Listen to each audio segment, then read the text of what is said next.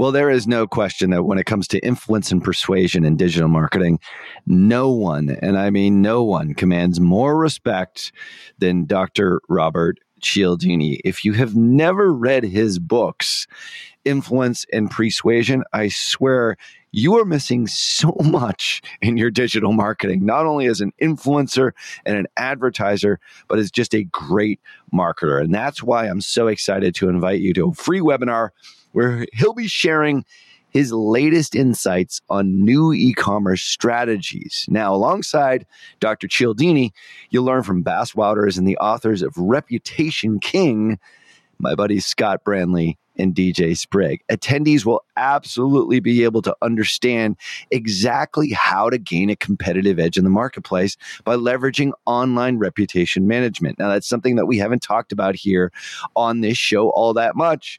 And it's more reason for you to register for the webinar here, which is completely free over at reputationking.com/PT. So join us on April 18th from 12 noon to 2 p.m. Eastern. That's 9 a.m. to 11 a.m. Pacific for you West Coasters by registering at reputationking.com/PT. Once again, that's reputationking.com/PT. Cialdini has been a huge influence on me, and I can't wait to see how his new e-commerce strategies resonate with you and how they affect your business in a positive way using reputation management. Make sure that you register for the April 18th free webinar at reputationking.com/PT. We shared this with other people we've worked with, and then they go on and literally they're doing $100,000 in revenue a month because of what we showed them. You're listening to Perpetual Traffic with Keith Krantz, Molly Pittman, and Ralph Burns. Hello and welcome back to episode number 83 of Perpetual Traffic. Got a good one for you today. We've got a couple great guests on with us. We've got a fivesome. We got Ralph, Molly, myself. We got Zach. We got Thomas. And we're going to be getting into some pretty cool stuff today. We're going to be talking about crowdfunding. All right, we've got the guys that are partners and co-founders of Funded.Today, and they've helped raise over $100 million across different crowdfunding campaigns like Indiegogo and Kickstarter. They've worked with over 1,000 crowdfunding campaigns in the last 2 years. They're Indiegogo's #1 marketing partner. And check this out, after Google, Facebook, and YouTube, they send more traffic to Kickstarter than anyone in the world. So Thomas Alvord reached out to me initially, who's been part of our community for several years now. And Thomas, man, thanks for reaching out. I sent this screenshot over to Ralph and Molly, and they were like, we don't have a lot of stuff about this, a digital marketer or in the marketplace. And what you guys are doing, both just in terms of using crowdfunding to launch a new product or add momentum to an existing campaign for anything, and then the paid traffic that you guys are using to almost assure a successful campaign. It's really, really cool. So we'd love to get into this stuff with you. We'd also love to even get into, what types of businesses or products might be good for crowdfunding, might not be good for crowdfunding, all that kind of stuff. So once again, guys, thanks for coming on. Yeah, glad to be with you. Glad to be here. Thank you.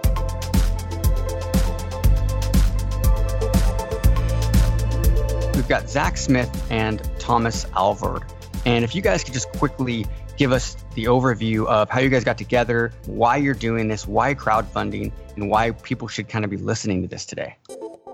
4 years ago, Keith, you had a Facebook marketing course that I had signed up for. At the time, I was in law school, and my brothers had a supplement company, and they were killing it. So I started getting into internet marketing, even though I was in law school, just because I was like, man, look at these people. They're making money in their sleep. I want to do that. So I signed up for your course. And, at first it was kind of slow going, but then I started picking up some big political campaigns and started working on some U.S. Senate and governor races. And at the time, Zach and I, we were just like acquaintances. And Zach did consulting. And Zach had a client, and the client was the Roost Sport. And they had a wallet. It's for runners. And they messaged Zach, and they're like, hey, have you heard of this thing called Kickstarter? And they had already sold 20 or 30,000 units going to different marathons and stuff. So they had an email list. They had sales. Things were going well, but they were trying to grow their business. And so they're like, hey, what if we kind of tried this Kickstarter thing out? And Zach's like, yeah, sure, let's do it. So they asked Zach if he would do it, based off of a percentage of how much they raised. And so he said, okay, yeah, let's do that. he launched the campaign. After a couple weeks, he set some stuff up to have a good launch, emailed his list on launch day and did some other stuff, reached out to press. Then after about 2 weeks, his campaign kind of started dying down and he was looking at driving paid media. And that's where he messaged me and said, "Hey, Thomas, I know you do a lot of social media marketing, Facebook marketing. You're kind of the expert there. Well, here's this service." And he shared with me a website of this Facebook boost that you could do for your Kickstarter campaign. It was like you pay a flat amount, $500, $750, or $1,000 to boost your campaign. And at the different tiers, the highest tier was like the most targeted traffic. $500 was the least targeted. And he asked if it was a good idea. And I told him that was really the stupidest thing I've ever seen. And the reason is two reasons. One is whenever you run paid marketing, you always want to start with your audience that is the most narrow, that is the most likely to buy. And then secondly, I said, why would you spend $1,000? Why don't you spend $200 or $300? And if you have a good ROI, you keep spending your money. If you don't have a good ROI, you should turn it off. And so that's where he said, "Okay, well, you want to run some stuff here?" And I really wasn't thinking anything about it. I was just kind of like, "Yeah, sure, whatever." I put some stuff up, created some lookalike audiences and did some overlays with, a Kickstarter audience, kind of like what Keith has taught back in the past.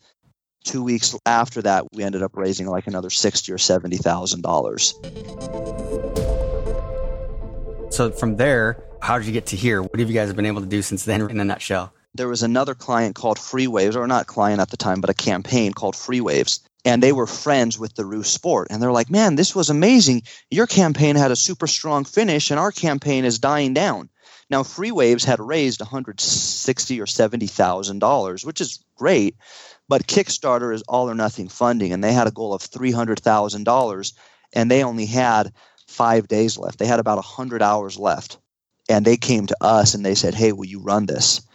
And the catch was, though, they weren't going to pay us anything unless we got them funded. And Zach didn't really want to take the risk, and I wasn't financially in a position to do that because I had a political campaign that owed me like $50,000, and it was actually on my dad's credit card because I was still like, trying to find my way and get my feet wet and, get things going. And Zach didn't want to do it. And I had to run a test and it had like good ROI, but I told him, I'm like, "Look, I can't do this. This is just too risky. I can't do this." And they just begged me. They're like, "Please, we know you can do it."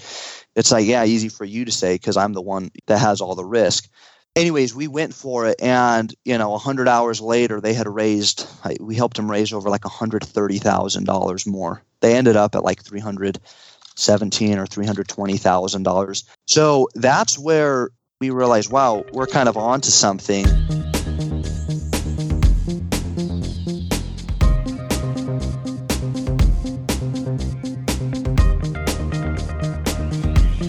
First of all, number one, why should people even be thinking about crowdfunding, and what kind of businesses or products are great for that, or have you seen fail and not work, and why? And then we'll get into the tactical of the traffic that you guys are using. Crowdfunding is amazing because you don't need to create a product to be able to take it to market and see if there's demand for it. So you can go and you can put your project or your campaign on Kickstarter and see how it performs. You might have a campaign that raises $15,000 and it might be like, "Hey, that's okay. That's a decent campaign." But you might decide, "You know what? I don't want to actually go develop this campaign or this product." A lot of people might go to Kickstarter and see a campaign that raises $1 million or $2 million, but looks can be deceiving. Really what matters and the metric we look at in trying to gauge the value of a campaign or a product is the EPV, or the earnings per visitor. We talk to people, "Oh, my conversion rate is 3% or my conversion rate's 8%. And really that means absolutely nothing to us, because if your product is priced at $50,000 or if your product is priced at $2, a conversion rate isn't telling you anything. So essentially, by launching your campaign on Kickstarter, you can validate whether you have a good idea or not. Hey, your campaign might have raised $30,000, but you actually had 1 million visitors. And so based off of the people and eyeballs who actually see your product, this is actually a really bad idea, and your opportunity cost is too high, and you probably shouldn't pursue this. Now, a lot of entrepreneurs, and I think it's first-time entrepreneurs, I think serial entrepreneurs are less attached emotionally to their product or their ideas. And so if it fails, they just say, hey, whatever, who cares? And they move on to the next thing because they realize that opportunity cost. So that would be one reason to launch it on, say, Kickstarter or Indiegogo. You can validate if you have a good idea. And Indiegogo, they don't require you to have a working prototype or anything. Kickstarter does if it's like a more advanced product or technology. They want to see that you at least have like a working or basic prototype and that it's feasible, that you're going to be able to deliver on what you say you're creating. Otherwise, they will suspend your campaign. Indiegogo doesn't suspend campaigns hardly ever, but Kickstarter will. It doesn't matter if you've raised $4 million. There was a razor on Kickstarter that used like a laser for shaving, and they had to raise $4 million, number one product on Kickstarter. And Kickstarter's like, okay, we don't see a prototype. It doesn't look feasible, and they banned them. And they don't talk to you. They don't give you a reason. So if you have a prototype, though, Kickstarter is going to be your best bet. And then, after that, you can transition to Amazon. You can transition to your website. But you'll pretty much always have a bigger launch with Kickstarter. Now, Kickstarter and Indiegogo, they're going to take 5%. And then you have your credit card processing fees, which are about 3%. So you do have those fees that you would be losing out on, but the cost benefit is usually much greater.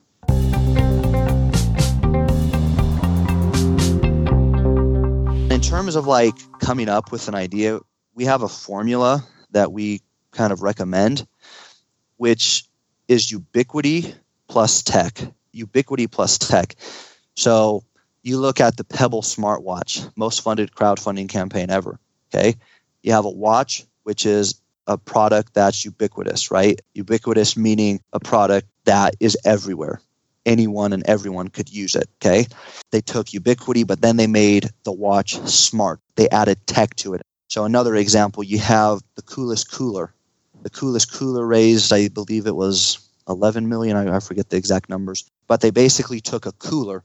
I mean, pretty much anybody has a cooler, or if they don't, there would be benefit or utility for anyone kind of to have a cooler for picnics or going to the beach or whatever, right? They basically added tech into that product. Some of the other campaigns that we've worked on is Trunkster luggage. And Trunkster luggage was one of the first smart luggages on Kickstarter, right? So they took luggage, something that's ubiquitous, and then made it smart, right? With GPS and USB charging and stuff like that. So if you're looking for a product, that would be one thing. Now, it doesn't always have to be tech. Another way to look at it would be ubiquity plus innovation. So it's something really novel or new. So, for example, if you Google Polygon's Kickstarter, it's basically like a measuring spoon. That's like one measuring spoon that uses all of this like geometry stuff to change the dimension and the size of the measuring spoon. So you took something ubiquitous, a measuring spoon, but made it really innovative. Another thing we recommend to get an idea, go to Kickstarter and browse around and see for a given product category how much a given product has raised. We worked with a campaign, it was a candle, and we raised them $15,000, and they were all upset saying, oh, you guys didn't do anything for us, blah, blah, blah. And it's like, well, in terms of the market and Kickstarter for a candle, it's not a huge market. You can see the most funded candle before yours had only raised like $8,000. So relative to the market on Kickstarter, we actually doubled what the biggest campaign ever did. So that's something else we recommend. If you come up with an idea, who cares about an idea? I would come up with 10 different ideas because, again, I love the Pareto principle 80-20, which basically says if you came up with 10 ideas and you were to launch every single one of them, 20% of them would generate 80% of all the funds that you would raise. And one of them would probably generate like 50 or 60% of all of the funds that you raise. So if you really are thinking of launching a crowdfunding campaign, don't come up with one idea. Browse Kickstarter, see what people say, and kind of look at any product. Hey, how could I make this smart? Maybe the answer is not obvious, but as you think about it, it might come to you and you can start to get new ideas. And it doesn't always need to be smart or techie. Again, just browse on Kickstarter, see what has done well. And to that point, I would also comment, when looking at what other campaigns have done, if you try to just imitate and kind of have a knockoff, usually it's not going to do as well. One last thing, and we call this the triple F. If you're going to launch a campaign on Kickstarter, the triple F is your friends, family, and fools. Before you launch, go and ask your friends and ask your family and ask other people who might be willing to support your campaign, and show them your prototype or your mock-up and say, hey, I'm going to launch this in 4 months on Kickstarter. And, I'm going to sell it for $30. If I launch this, on the day I launch, could I count on you to back this project? Because I want to get 100 people on the day I launch who I know will back it so I can have a really strong launch. And that's beneficial for 2 reasons. One is the popularity ranking on Kickstarter is primarily or heavily weighted based off of the number of backers per day you have. So if you have a strong launch, it's going to launch you up to the popularity to help you get more momentum, which is then easier to get more press. You have more social proof when you run your paid media. So that's kind of the genesis, the initial thrust that you always want to have. But additionally, a lot of people, here's what they do. Hey, so-and-so, hey, mom, hey, brother, whatever. Yeah, I'm going to launch this on Kickstarter. What do you think about it? Oh, yeah, that's really awesome. That's cool. And I mean, I say the same thing to other people because you don't want to hurt their feelings. Right. But if you actually ask them, can I count on you? And it might be a little uncomfortable and you might feel like, oh, this isn't the right fit for them. But you still just have to ask and ask everybody and not be ashamed and just say, will you back this? Because then they're going to say yes or no. And if they say no, then they'll be more honest and tell you why they don't like it. And you can make it more comfortable and say, if you don't want to, that's totally fine. But as I'm developing this, maybe you could share why you wouldn't be interested in it, right? So that way people don't feel like guilty. Now, if you do that, you're going to be way better off, and here's why. With Kickstarter, you still have some costs, right? You need to put together a Kickstarter video. You need to do your Kickstarter page. It's a lot easier than, creating your own e-commerce website store, Shopify store, because it's all there. And, the layout and everything's set for you. It's kind of just plug and play. But if you do this friends, family, and fools, you will save yourself a lot of time. And again, it goes back to the idea of at least generating 10 ideas. Because then you can go, oh, you don't like that? Well, what if I were to launch this one? Would this interest you more? And you can kind of gauge and feel what might be of interest.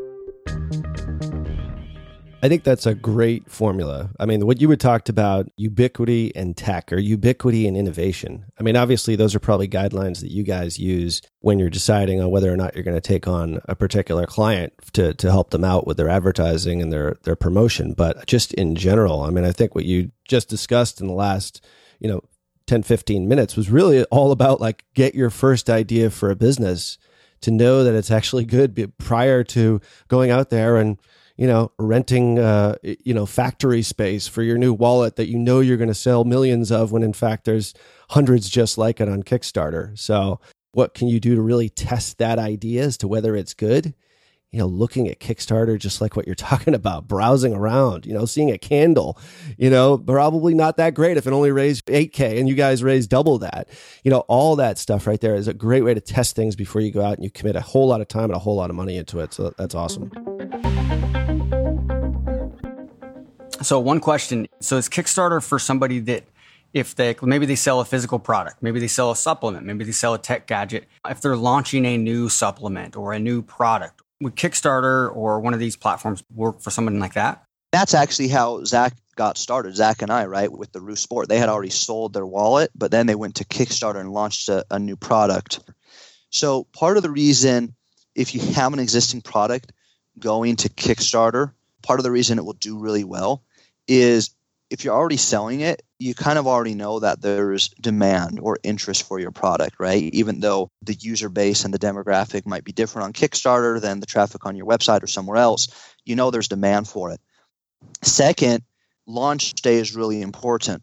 And so assuming you've been capturing the email addresses of the people who've been purchasing your product, by going to Kickstarter, you have this email list that you can tap into to drive traffic, to say, hey, go back to this project we just launched on Kickstarter. But then, the third is you already have this audience targeting that allows you to target your paid media with lookalike audiences and other stuff more effectively on Kickstarter.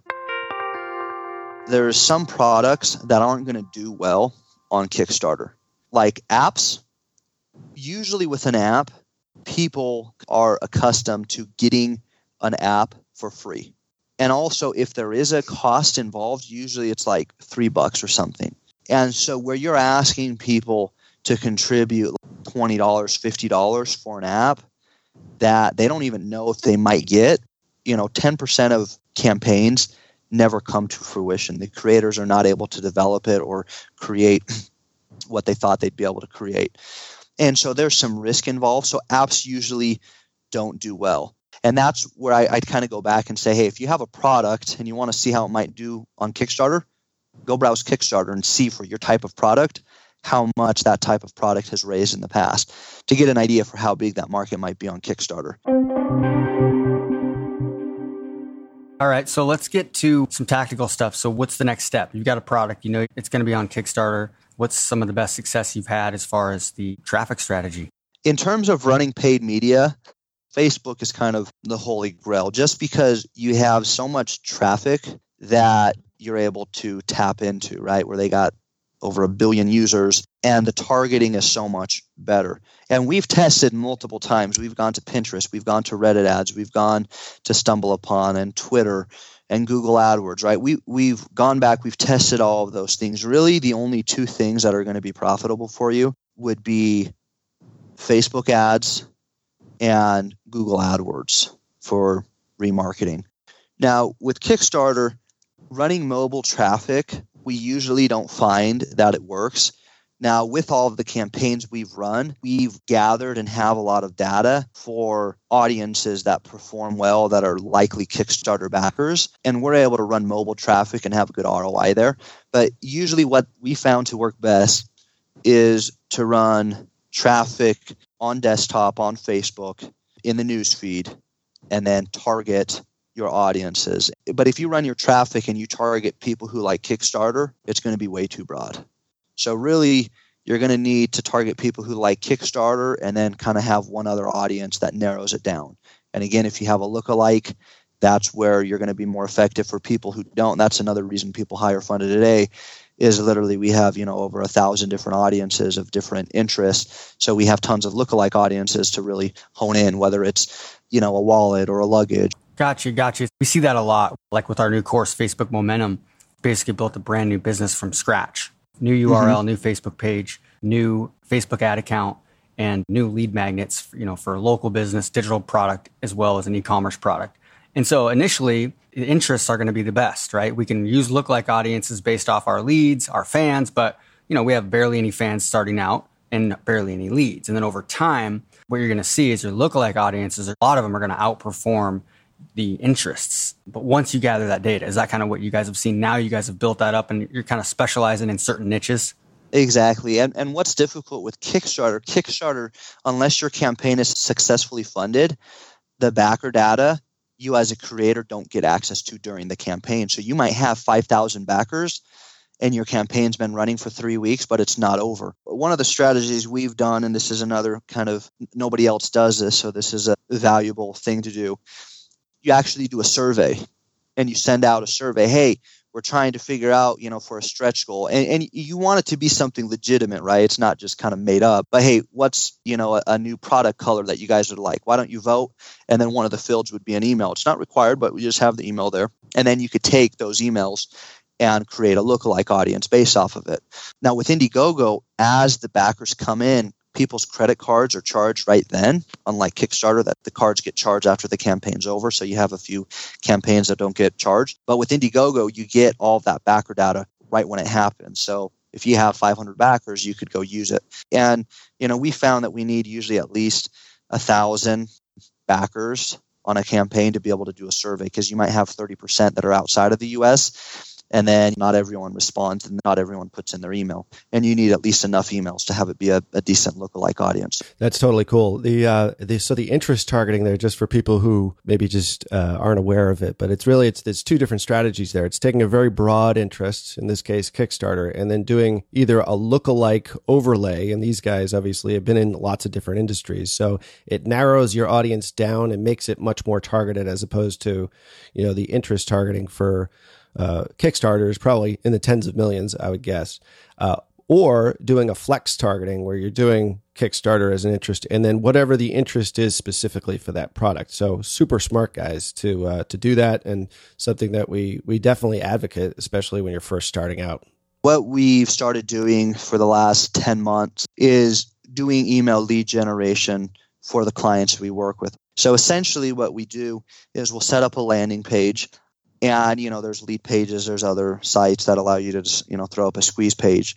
You basically have a squeeze page and, you send traffic to it. And so on the day you launch, maybe you have 1,000 or 2,000 opt-ins. And what you'll do is now you have an email list of people you can email on the day you launch. And then in addition to that, you then have an audience that you could use to create a lookalike audience. So you kind of get the benefits of both worlds by having a stronger launch and then also having that lookalike audience. We just launched a campaign called Juicer, and I think we had generated 18,000 opt-in emails for them before they launched. And on the first day they launched, they raised $100,000. Now, if we didn't have those emails, I think the campaign probably would have raised maybe $10,000. So again, because it puts you in the popular category, you get that organic traffic, you have a strong start, you have more social proof. It kind of just gets the ball rolling. And what's also interesting is we ran traffic because we have a cash back program where people opt in and they get 10% cash back when they're on our list. And we sent traffic to our cash back website, and our opt-in rate was so horrible.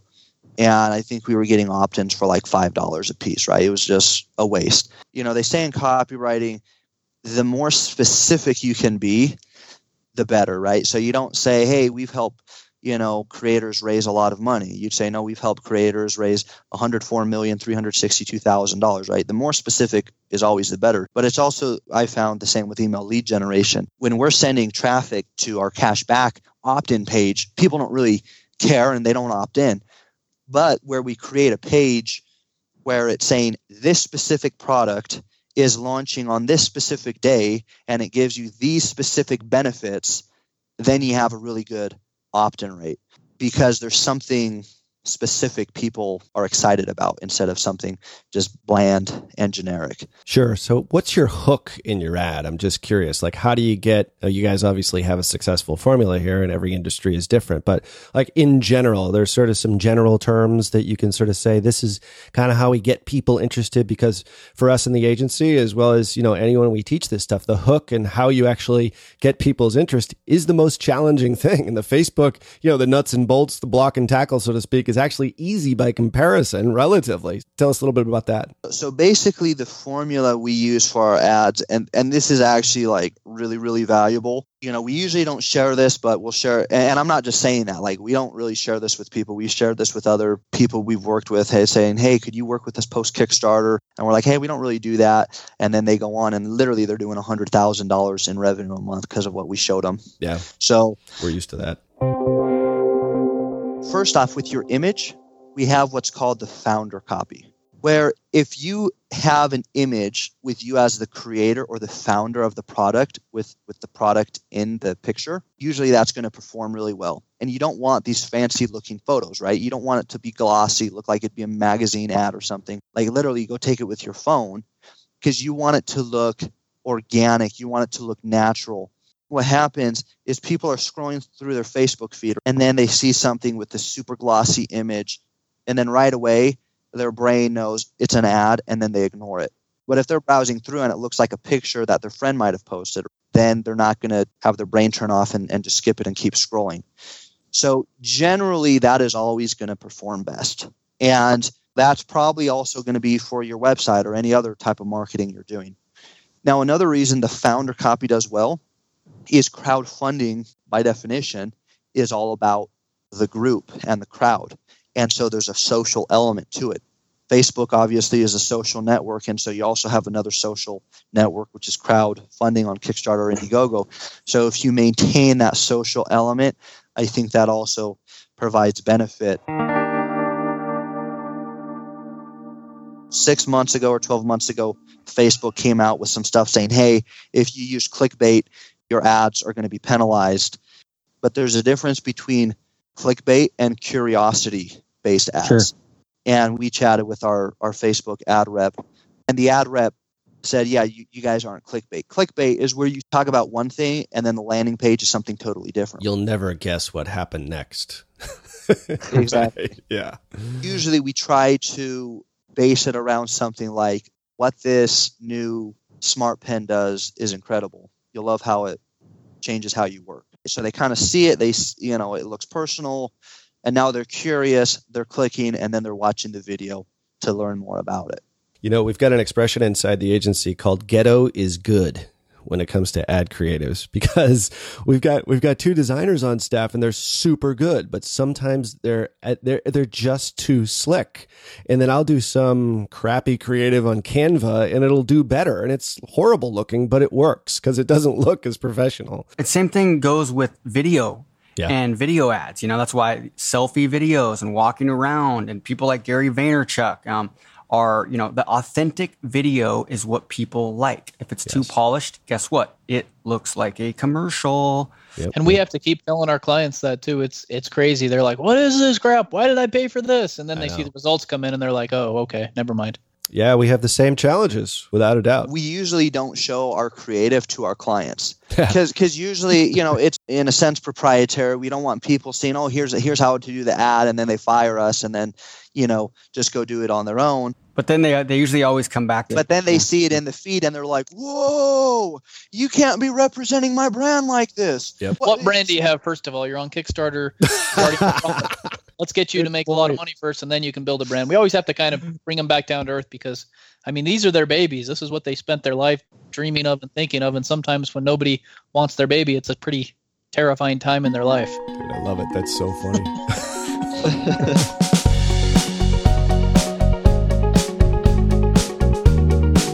About a year ago, Rachel on my team, she had this Siberian Husky that had this problem. They didn't know what it was, couldn't eat without intense pain and throwing up, regurgitating.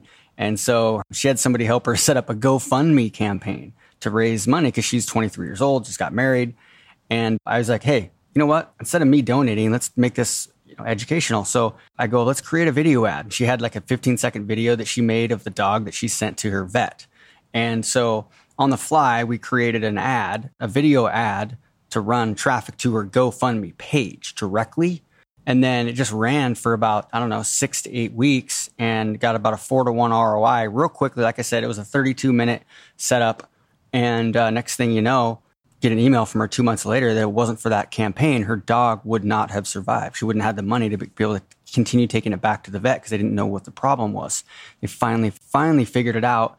It was a pretty cool story, but some of the audiences that we targeted, and it reminds me of earlier in this interview, we were targeting things like animal shelter, humane society, and those types of things, right? Along with like Siberian Husky lovers.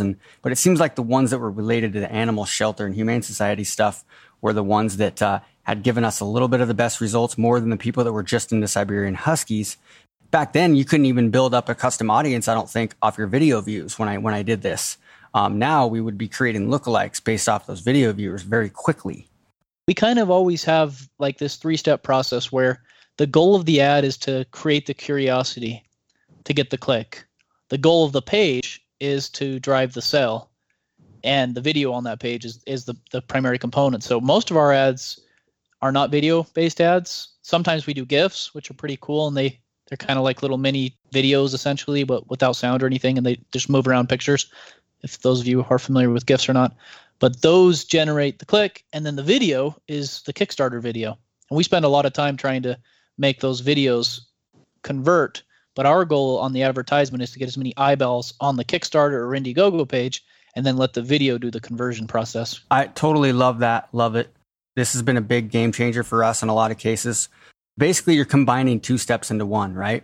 We've got situations where a client is selling a $60 a month recurring subscription supplement, and we're taking them directly cold traffic from Facebook to buy that supplement.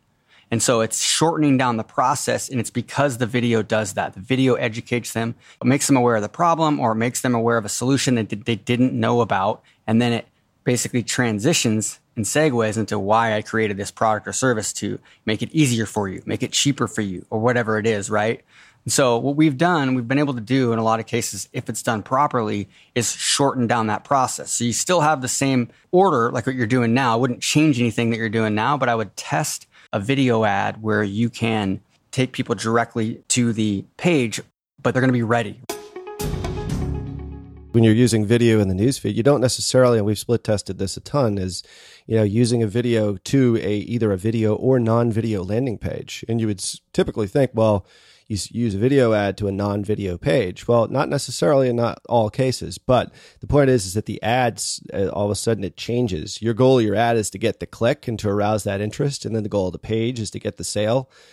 Actually, your ad copy with a video is just to get them to watch the video, to get their interest and to get them to stop the thumb of the scroll of the newsfeed, and then tell them next, watch this video to find out more. And then the next step is to click off the ad to the page where there could be another video that maybe has something else different to describe, maybe a little bit more description about the product or whatever it happens to be, or maybe a non-video and it's just sort of a more informational page. But there's lots of different ways to do it. In video, they're already, by the time they click to go to the landing page, they're already warmed up. They're already like ready to pretty much give their money. They just need to, dot the I's and cross the T's. The other thing is that within your audiences, and this is important for you, the listener, if you're targeting somebody, let's say it's a 2 million person audience, some people need more and some people need less. And so the curiosity-based hook, image only, taking them to the page to watch a video, is going to resonate with a good percentage of people in that 2 million person audience. There's going to be other people that resonate better with video or are just faster movers, if that makes sense, right? And they're going to get it. They're going to watch the whole video. And they're going to be ready to take action when they get to your Kickstarter page or landing page if you're selling a product or having somebody opt in. So that's why I say you do both if you can. You start with whatever you have, you get momentum, and then you add the next level and you see what happens. And it's like, hey, you know what? If the video guys aren't converting, it doesn't matter because we're building them up as warm audiences. And our other campaign that's running with the image, the curiosity based, might grab them, or vice versa. They might see the other one first. And you get deeper penetration into those audiences that are already working for you. Exactly what Keith says. So that supplement example that he used, I mean, that's just one of 3 or 4 different campaigns that we do. Some are for lead magnets, which have an offer on the thank you page. Some are straight video right to a sales page, and some are just completely different types of videos. And it's the blending of everything that makes it all work because different people respond to different stimuli. And, for something like a Pebble smartwatch, the video that I would immediately think of is just show how cool the thing is. In a video, a short video under 60 seconds, so you can run it on Facebook and on Instagram, and then send them to a page where there's maybe a little bit more description. But I mean, right there, that's going to get people's attention. Yeah, this is good stuff. Good stuff. So to kind of wrap it up, in general, you've given a ton of great stuff here. You've talked about some of the mistakes people make. You've talked about some of the products that aren't good or are not allowed. Is there any specific big overarching things you can think of that you would want to give a piece of advice to everybody? Yeah, so my advice would be, one is to just keep pushing and don't give up. And if you haven't taken that first step, because I imagine there's people on here like, oh, should I go to your guys' summit, the Conversion and Traffic Summit, or should I go try to launch this thing? And they have this fear and this worry. And really, you just have to take the leap. And second, I remember another internet marketer who once shared that he knew 2 people who had no money, were homeless, didn't have a place to sleep, and then within 6 months, were both making over $1 million a year, separate cases, right? And I was so poor, I had absolutely nothing. And I remember showing my wife, and I was like, "Look at this, look at this." I was like, if you just find something, if you just get something that works, you can then take off, right? Because there's the risk reward. And as an owner of a business or a product, you own all of the margin and all of the growth, right? All of the profit. And for me, it literally took like 5 years, dirt poor. My wife was ticked at me like, dude, why don't you just go get a law job? You're an attorney with the Utah bar. Like, this is ridiculous. I literally was going door to door selling like satellite to like make ends meet on the side, even though I had a law degree. But it's because I kept trying this and trying to get, stuff to work. And then it finally did. It'll finally click. And your first rendezvous might work, or it might be your 10th. But if you keep going, you'll finally hit it. So my advice would be to just keep pushing, and it will happen. It's kind of like the Nike motto, just do it. There's so many times where it looks like it's miraculous or amazing, but then we look back on it and we can kind of go back and trace our steps. And now that our company's 8-figure a year earning company, and we've traced and systematized everything that we do, we can literally document all the processes that led us along the way that we are. So for you that are just starting out, just do it. Fail fast is one of our other mottos. If it fails, it's not really a failure. It's a way to learn how to not do anything. The whole Thomas Edison 10,000 ways to not make a light bulb. I think it's really true. Thomas messed around with this stuff so long, going through your courses, going through your training, and eventually found one thing that worked. And that one thing has led to like 20 things that work now. But it took him forever to make it work, but he never gave up. He kept testing, he kept trying, and eventually it worked out. Eventually it worked out pretty well for him. Awesome stuff. Once again, digitalmarketer.com/podcast. This is episode 83. We'll have all the show notes. We'll have the links to the articles that they mentioned.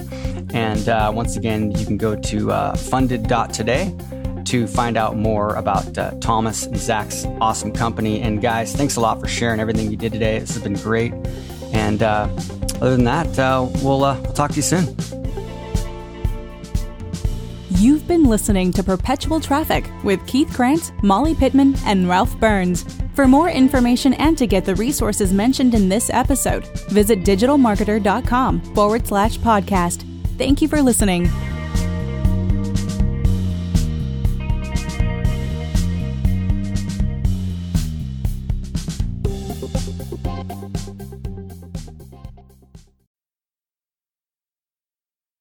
John Moran here.